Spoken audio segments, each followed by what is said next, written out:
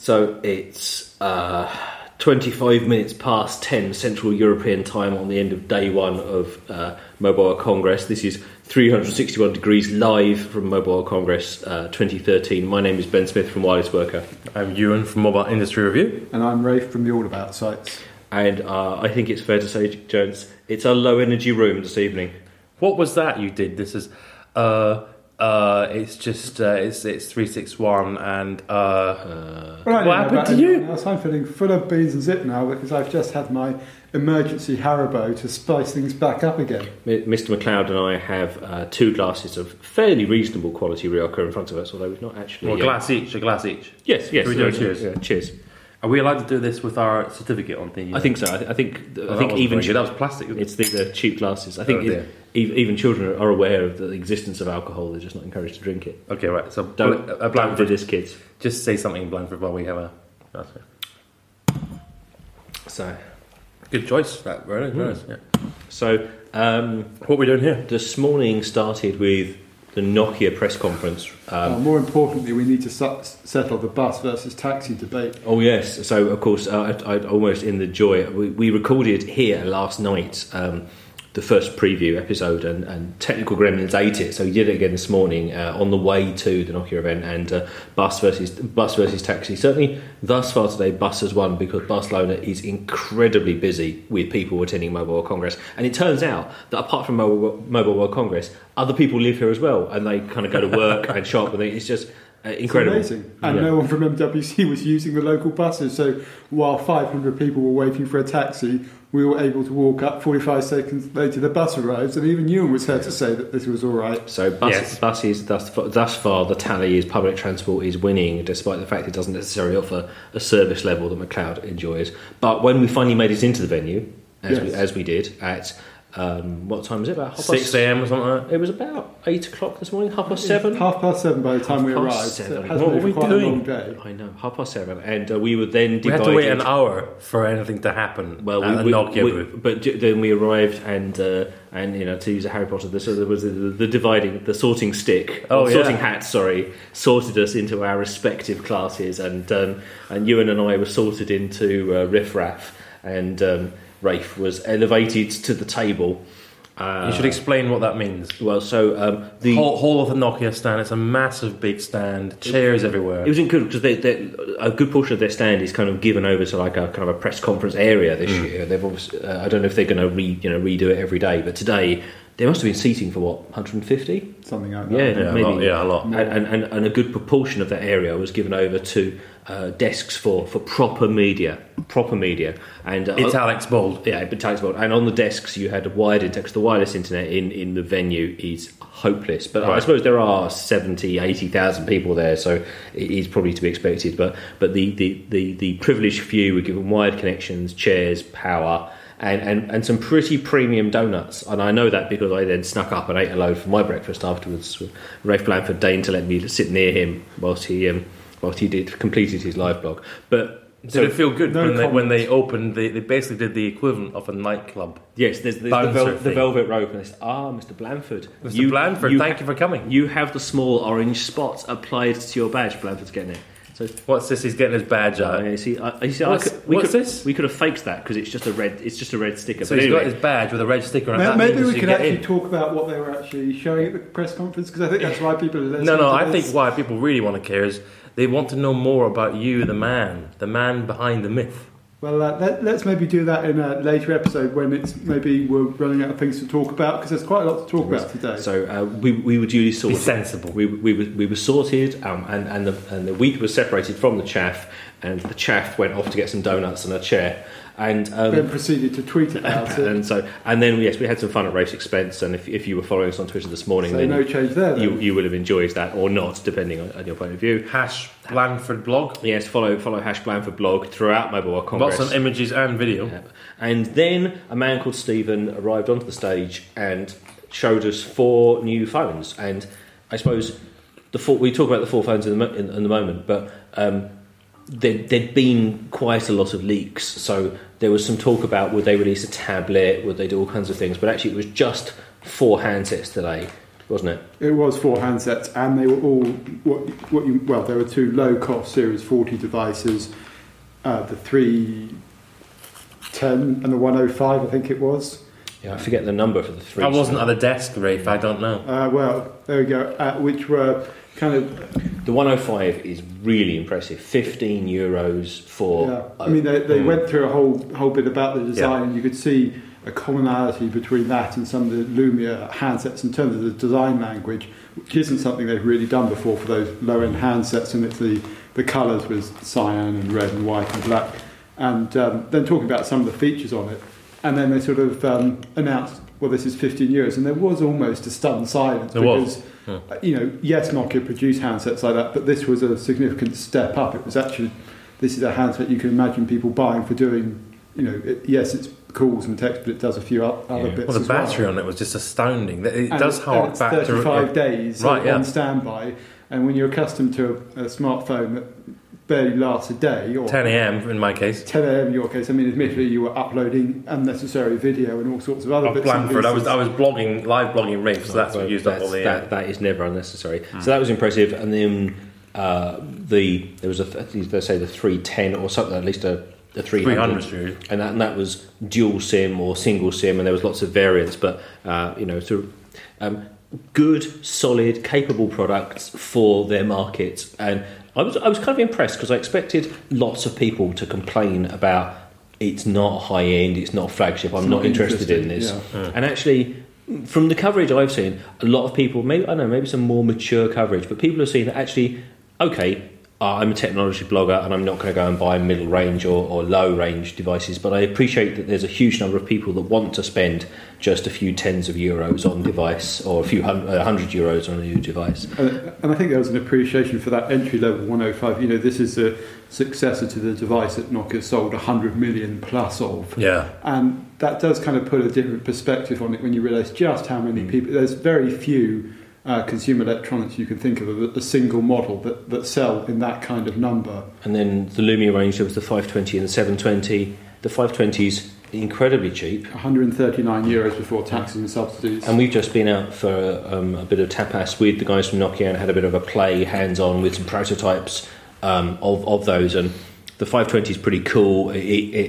It's cheap, but it's low cost without feeling particularly cheap. Didn't think it felt cheap at all. Yeah. No, I mean, having handled some of their previous, like the 610 and the previous kind of Windows Phone first gen ones, they've done away with the glossy plastic, and even though it's probably no more or less expensive, it just doesn't feel as cheap to me. But the one that really impressed me was the 720, because it's super slim, it's super light. The screen is pretty good, the camera is pretty good, the battery is pretty good, the specs are pretty good, and the price is wow, really, for a mid-range device. I think it's €279 if I remember correctly, around that price point. And again, that's before any operator subsidy. So, I mean, in the UK, that's going to be free, but more importantly, that's going to be free on some pretty low-cost on tariffs. On £15-20 exactly. contracts. And I mean, the other thing, particularly with the 720, that struck me as a device that didn't really sacrifice anything in the design department, which you typically get in these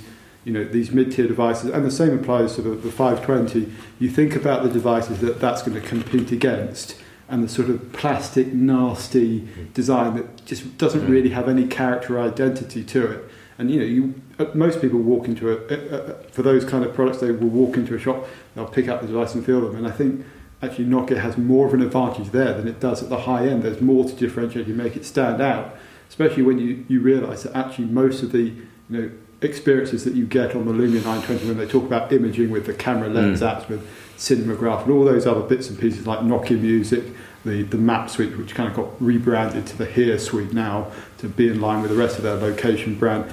Actually, that's a real level of experience which doesn't really step down from their high-end handsets. And again, you can't help but make that comparison to Android, where you get a mid-tier Android handset. It's a very different proposition to the high end. Yeah. And I think that's what's particularly impressive about Windows Phone, being able to be on those cheap handsets. I would have never thought that would be possible if you'd asked me a year ago. 139 Windows Phone 8 handset, quite remarkable. I think so there's still some questions about people embracing the platform. Yes. There's still some questions about apps and the ecosystem. but having had hands on today with those devices, if I was buying a mid-range device, I would have no hesitation on a purely hardware sense of picking up either of those devices. And it strikes me as well that the 720 for people who are not perhaps too fussed or moving onto their first smartphone, so a bit less perhaps fewer preconceptions about what they want, that could be quite an appealing device. And maybe, you know, the Nokia's recovery may not be a big bang. It may be a slow, hard work slog by producing competent, you know, or increasingly large volume selling devices. Sort of build that momentum from the mid-tier rather than the high, which is going to be the traditional thing for these platforms. And Windows Phone is almost geared to that kind of strategy. And just before we move on, a refreshing change from the Huawei event, which was a real dog's breakfast yesterday of mistakes and sort of incomprehensible sort of just power superlatives. Reach beyond. Exactly, a really clear, precise description of each of the products, well presented. I don't know if you can ever take anything from the Nokia keynotes. It certainly it was interesting that Stephen Elop only really did the top and the tail. They brought out Marco Antasari? Marco Antasari, yes. Their design guy. And then a demo guy to actually show something on the handsets working, the new features. To me, it kind of felt a bit of a confidence, a bit of a sense of they've had an incredibly tough time recently, but they were quite proud of what they showed off today. Yeah. And that was very obvious on the stand as well. You know, there were people daring the handsets were really engaged. They wanted to show you stuff. Yeah. And I think that kind of attitude when you're presenting a product makes a difference to how you then perceive it when you sort of walk away from presentation. You compare it to Huawei, and actually I went to the ZTE press conference as well today, and it wasn't quite a mirror image, a repeat of Huawei, but it wasn't far off with sort of very dry language on stage, too many speakers, a native Chinese speaker, which is fine, you can do that, but you have to translate quickly. You weren't getting that. People calling for places like Dolby. That's fine to do that, but you need to manage the length. And again, it was a handset, high-end Android, very high spec, impressive from a technical point of view, but there just wasn't that same sense of here's a product I clearly understand where it's going, what it's about. I did take quite a lot of confidence from the Nokia press conference. First of all, we should point out, it was absolutely rammed. There was standing room only. Or sitting room in Rafe's case. Well, that's what over in the protected area. There was no issue. The velvet we were all shoulder to shoulder, elbow to elbow. Yeah. And there was a genuine desire that I felt from the media to learn what Nokia was doing, what they had to offer. I tell you one thing that struck me was when they were talking about Here, the new Nokia name Maps. for Nokia Maps, which at no point did I doubt the company's capability. Now I know that sounds strange, but we have, 6 months ago we watched Scott Forstall from Apple get up on stage and say this is the best mapping application ever. And we all, I think that the world's media said, okay, all right, this looks fantastic, looks really cool, very nice. Got it in our hands and thought, this is appalling, this is utter nonsense. The more and more I'm caught by how Nokia, whatever their strategy was in the last couple of years, at least they bought Navtech, right? Yes, for 7.1 billion, which seems a like lot of money, at the time, a lot of questions over that. Seems like a very savvy. You can now see that later on, right? Because the stuff works, and they can really build upon that now. And it's that importance of having accurate map data comes across again. So I don't doubt. That's the key thing. I don't doubt that they have it. Factor. And what was really interesting about Here, I almost think that's more significant than the other announcements they made. The confidence came across. If you went and looked on the stand where they were talking about Here Maps, they actually had competing products. So they had an Amazon Kindle Fire on display because they're one of their partners. They had one of the new Firefox phones on display as well. They had Microsoft Surfaces. And there aren't very many stands where you will see that kind of thing. And it spoke about a different attitude to how they're doing maps. Right. And, for us, of course it makes sense to take the platform, the horizontal viewpoint as they think of mapping. It's an integral part of mobile. It's like the air you breathe on mobile location. It's an essential index. But to actually have a company talk about it like that, who also happens to produce, products, handsets, I think it speaks, as you say, of a confidence about it, and it's the right strategy. I was very surprised that they were putting here maps or allowing here maps to go on Firefox, because I thought that potentially the Firefox OS could be a competitor for their low to mid-range devices. But I suppose it's either confidence or hedging their bets. But either way, they're doing it with some conviction. I spoke to Krista, one of the map executives, he's the number 2 behind Michael Harbour, and I asked him that exact question, why don't, and he said, well, honestly, because that's the way mapping should work, and for all of these platforms we license to, we get the data back into the cloud, and you can then do collection and all sorts of it's what they refer to as computational cartography. Whoa. It's doing more than just a 2D map, it's building it into a 3D map, collecting information about where people are going, what they're doing with it. And clearly that is the next stage, because a digital map is just scraping the surface of location. There is so much more to go there. It's a really exciting, exciting enough that I want to persuade my two colleagues here to do a special episode on it at some point. Who's that? To be honest, if you fetch me another glass of Yaka from the kitchen, I'm pretty much sold. And so, I'm joking. Ray's doing his own sound effects now. That Nokia's event obviously started the day, left a big impression. I think we will talk about that more, but a different Nokia, and maybe one that's recovering a bit from a rough couple of months. Sony had an event this morning which we didn't go to, but they announced some handsets, and I'm struggling to remember which one. Well, I believe actually they announced the Tablet Z, which was the companion to their Xperia Z phone, and they're talking about the phone and tablet experience together.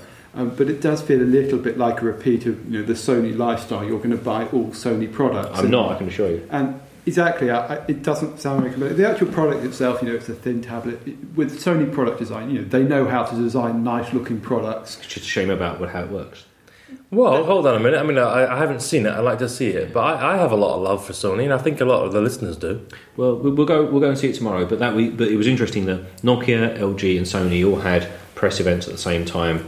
LG announced some handsets. Sony was announcing that tablet, not a handset, and Nokia were as well. And Samsung announced the date of the Galaxy S4 launch in the middle of that time period, because that's happening in March now. And yes, as Ray says, a spoiler. Very, very smart. Let's just be clear: all the journalists, all the media are either at one of these 3 massive handset manufacturers' press conferences, and Samsung send an email to all these journalists saying, hey, would you like to come along and find out about the S4? So they basically have formally announced the fact it's coming. Yeah. But they do so in the middle of everyone else's press conference, safe in the knowledge these journalists will probably be connected and doing some live blogging, therefore have their email up. Yeah. Very smart. So what else did we see? So after we did that, we went our separate ways. Right. What else did you see today, Rafe? Well, I went and had a little look at some of the Firefox handsets. There's Alcatel and ZTE, and actually the thing that kind of caught my attention was Telefonica talking about how they're going to deploy it to Latin America and Spain this summer, and there was a CEO of Telefonica going, it's great, it's finally going to bring balance for telcos to the industry. I referring to it as a ecosystem, and I couldn't help but think that's something that the CEO is going to regret saying in a few years' time. It's a perfectly competent product, but I just don't see it having the scale to succeed. And it's aiming at this mid-tier market, which is very competitive, relatively thin margins. And as a lover of technology, I like the fact that it's open source, it's based on HTML5, and there's some smart ideas particularly in the App Store, which is sort of linked in with websites, and actually there is no difference between them. Just some work offline, some don't, and there's some smart searching. But there wasn't anything that made me immediately go, that's going to appeal to consumers in a meaningful way. Why is he saying that Firefox OS will appeal to mid-tier consumers in Latin America, and presumably the other options, for example, Windows Phone or BlackBerry 10 or mid-range Android or, I don't know, Ubuntu? I'm not sure that much thought was put behind it. It was just that we need something other than Android and iOS. I mean, I suppose Mozilla is a big name, so yeah, you can see that, but I mean, as we've said before, an ecosystem is more than just those devices. Well, we should go and look at these things tomorrow. Let's go and look tomorrow. There was some Alcatel handsets swanning around on Sunday night, and they certainly looked very slim and appealing. But I suppose I do want to see this software. But having seen the Ubuntu software, I feel I've had my fill of mediocre kind of generic IP interfaces for now. And it's, they did a good job making sure there were some apps you'd expect, Twitter, Facebook, Foursquare, that kind of thing. But there wasn't the service piece, and I mean they had Here Maps running on it, but it was the HTML5 version of Here Maps, so it's certainly not as good as that which you get on Series 14 or the Lumia smartphones. They didn't really have the music piece, so it didn't feel like a complete offering, and I think that's becoming more of an issue for these emerging platforms. It's not just enough to create the platform and get a few cool apps. You actually need to have a bit of a service play on top as well. And if somebody like Mozilla can't do it, it's quite a challenge. What did you see, McLeod? Well, I took a quick jaunt over to Gemalto. Gemalto are the credit cardy, SIM cardy chappies. They do a heck of a lot in the financial markets. In fact, most of you, if you pull out your credit card on the back, there'll be either Gemalto or somebody else has manufactured the card. So they are a big multi-billion-dollar company, and a little while ago they set me a contactless challenge. Do you remember this NFC contactless challenge? You were trying to pay for everything on NFC. Yes, don't say it in that way. Well, I just remember that trying and not always succeeding. Not always succeeding. Right, I was proving a point. It was very exciting. I unfortunately. Excitement was the emotion. It was right. Yes, exactly. I unfortunately lost that competition to John Chu, the other blogger, and good luck to the guy. That's because I came to Barcelona and the flipping stuff didn't work. I noticed, but this is just December, right? 2 months on, GSMA have obviously got hold of the venue people and made sure the stuff actually flipping works now. So that's typical. I lost because it didn't work. I was trying to pay with my Galaxy, so that was annoying. Anyway, I went to see Gemalto, and they've got a new thing called... let me get it right. Pop Wings, was that what I called it? Pop Wings, Pop. It sounds like a Kentucky Fried Chicken product, doesn't it? Right, well, that's a fair point. Let me just get it out of here. It's a business card, an NFC business card, which we're seeing a lot of these things. Yes, Pop Wings. I don't know, I am a bit dubious about the whole... .me, popwings.me. I'm a bit dubious about the whole NFC thing. I still think it's an interesting technology looking for a problem. I don't know if I agree now, because I know where you're coming from, but... That's because they bought you all those burgers. Who? Oh, the Gemalto. Right, okay. Well, that's a fair point, and the McDonald's do have good support for NFC, but let me say... Blanford, what are you doing? Blanford's adding Haribo sound mix on the back side. Okay, right, okay. Let me say where I think it's going to be quite exciting, because here at Mobile World Congress this year, the GSMA has done a deal with all these suppliers, all these companies, and they've given 3,500 Sony Xperia T handsets out to anyone, frankly, almost anybody that was interested. So you? Me in particular, right, yes, I'm delighted. They've given me this handset for a month, I think, or so, and basically it's fully ready to be used, right? And the idea is we just have to walk about the Mobile World Congress and just try our NFC. And did you? I noticed that the lunch place that we had a coffee at. Yes. We didn't have lunch, but we had a coffee and a sandwich at mid-afternoon. Yep. Following our panel. Did I pay with NFC? Did you pay with NFC? I did pay with NFC, but I used my card, not the phone, because I hadn't charged the thing up. Right. So tomorrow we are going to pay. Touch pay card. Yes, well, and by the way, in December when I was here, that did not work. I need to be clear, it did not flipping work. Very annoying. So it's definitely moving at speed. And this Pop Wings thing is like a business card you've got in front of us. Yes, so it's a business card. It's business card size, and you just tap your phone onto it, and bang, up it pops. Yeah, my you tap your phone onto it, and then you go back to your phone and you turn NFC on. Yeah, it's pretty cool. There's lots of people doing this. Those settings, security, advanced settings. It does not. NFC, No. It doesn't say that. And by that point, listen, just have some more wine, man. It's not that complicated. It's very straightforward. We do need to talk about a good NFC experience. You can have an NFC card app on your phone, which means you don't have to show photo ID as you're going through the gates to get into MWC. And I took one look at the queue that Ben and Ewan were joining and thought, I know, I'm going to go in through the NFC lane. I walked in through the NFC lane. It all worked very, very well. One touch, my picture appeared, and they said, "Oh yes, Do go in, Mr. Blanford. Your desk waits for you. I walked in. Nokia is waiting for you. I'm waiting for Ben and Ewan to appear, thinking I'll be smug and wait here a couple of minutes. And 5 seconds later, they appeared. So there appeared to be absolutely no saving in time whatsoever. No, that's because looking at a passport and touching a phone on a piece of plastic aren't measurably different. Right, so tomorrow I'm going to take you to the Gemalto stand and we're going to get you a popwings.me business card, right? See what you think about it. Yeah. I've got the spare Sony phone so you can use it. Yeah. I've got the Galaxy so we can all experience this stuff. Blanford's got his Windows 8 phone. Basically, the only thing that doesn't do NFC is your iPhone. And I think that's becoming more and more of a problem, I think, because it is actually really quite cool. Also on the Gemalto stand, we will be paying for some water. Right. So they've got a vending machine there, 2 cents. It's 2 cents for a bottle of water, right? It's approving the concept thing. I was going to say, this is not some miraculous, sort of water. No. We're just going to go and play it, and I'm going to see whether you enjoyed the experience. I think I will enjoy the experience in terms of I like to see it work, but I don't think that touching the phone on the vending machine is going to be that much more convenient than putting a euro coin in a slot. No, you got to carry the flipping coins. What are you thinking? Okay, but I for example, not on Mobile World Congress. I'm just back from the States, right? Where I took my Starbucks app. Now, normally, I'm a lover of coffee and therefore not a Starbucks fan. But it's not. I like really good coffee, and Starbucks doesn't serve really good coffee. It serves mediocre coffee.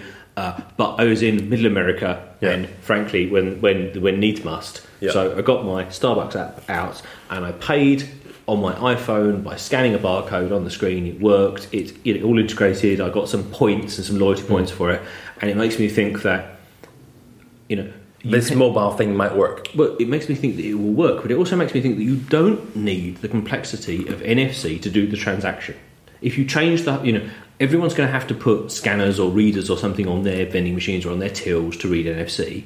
If you put in optical scanners rather than NFC scanners, I don't know if I agree with this logic. Well, we'll see how it goes tomorrow. But the point is that talk to me about the Oyster card, right? So the NFC, but it's not NFC though. Well, the similar style.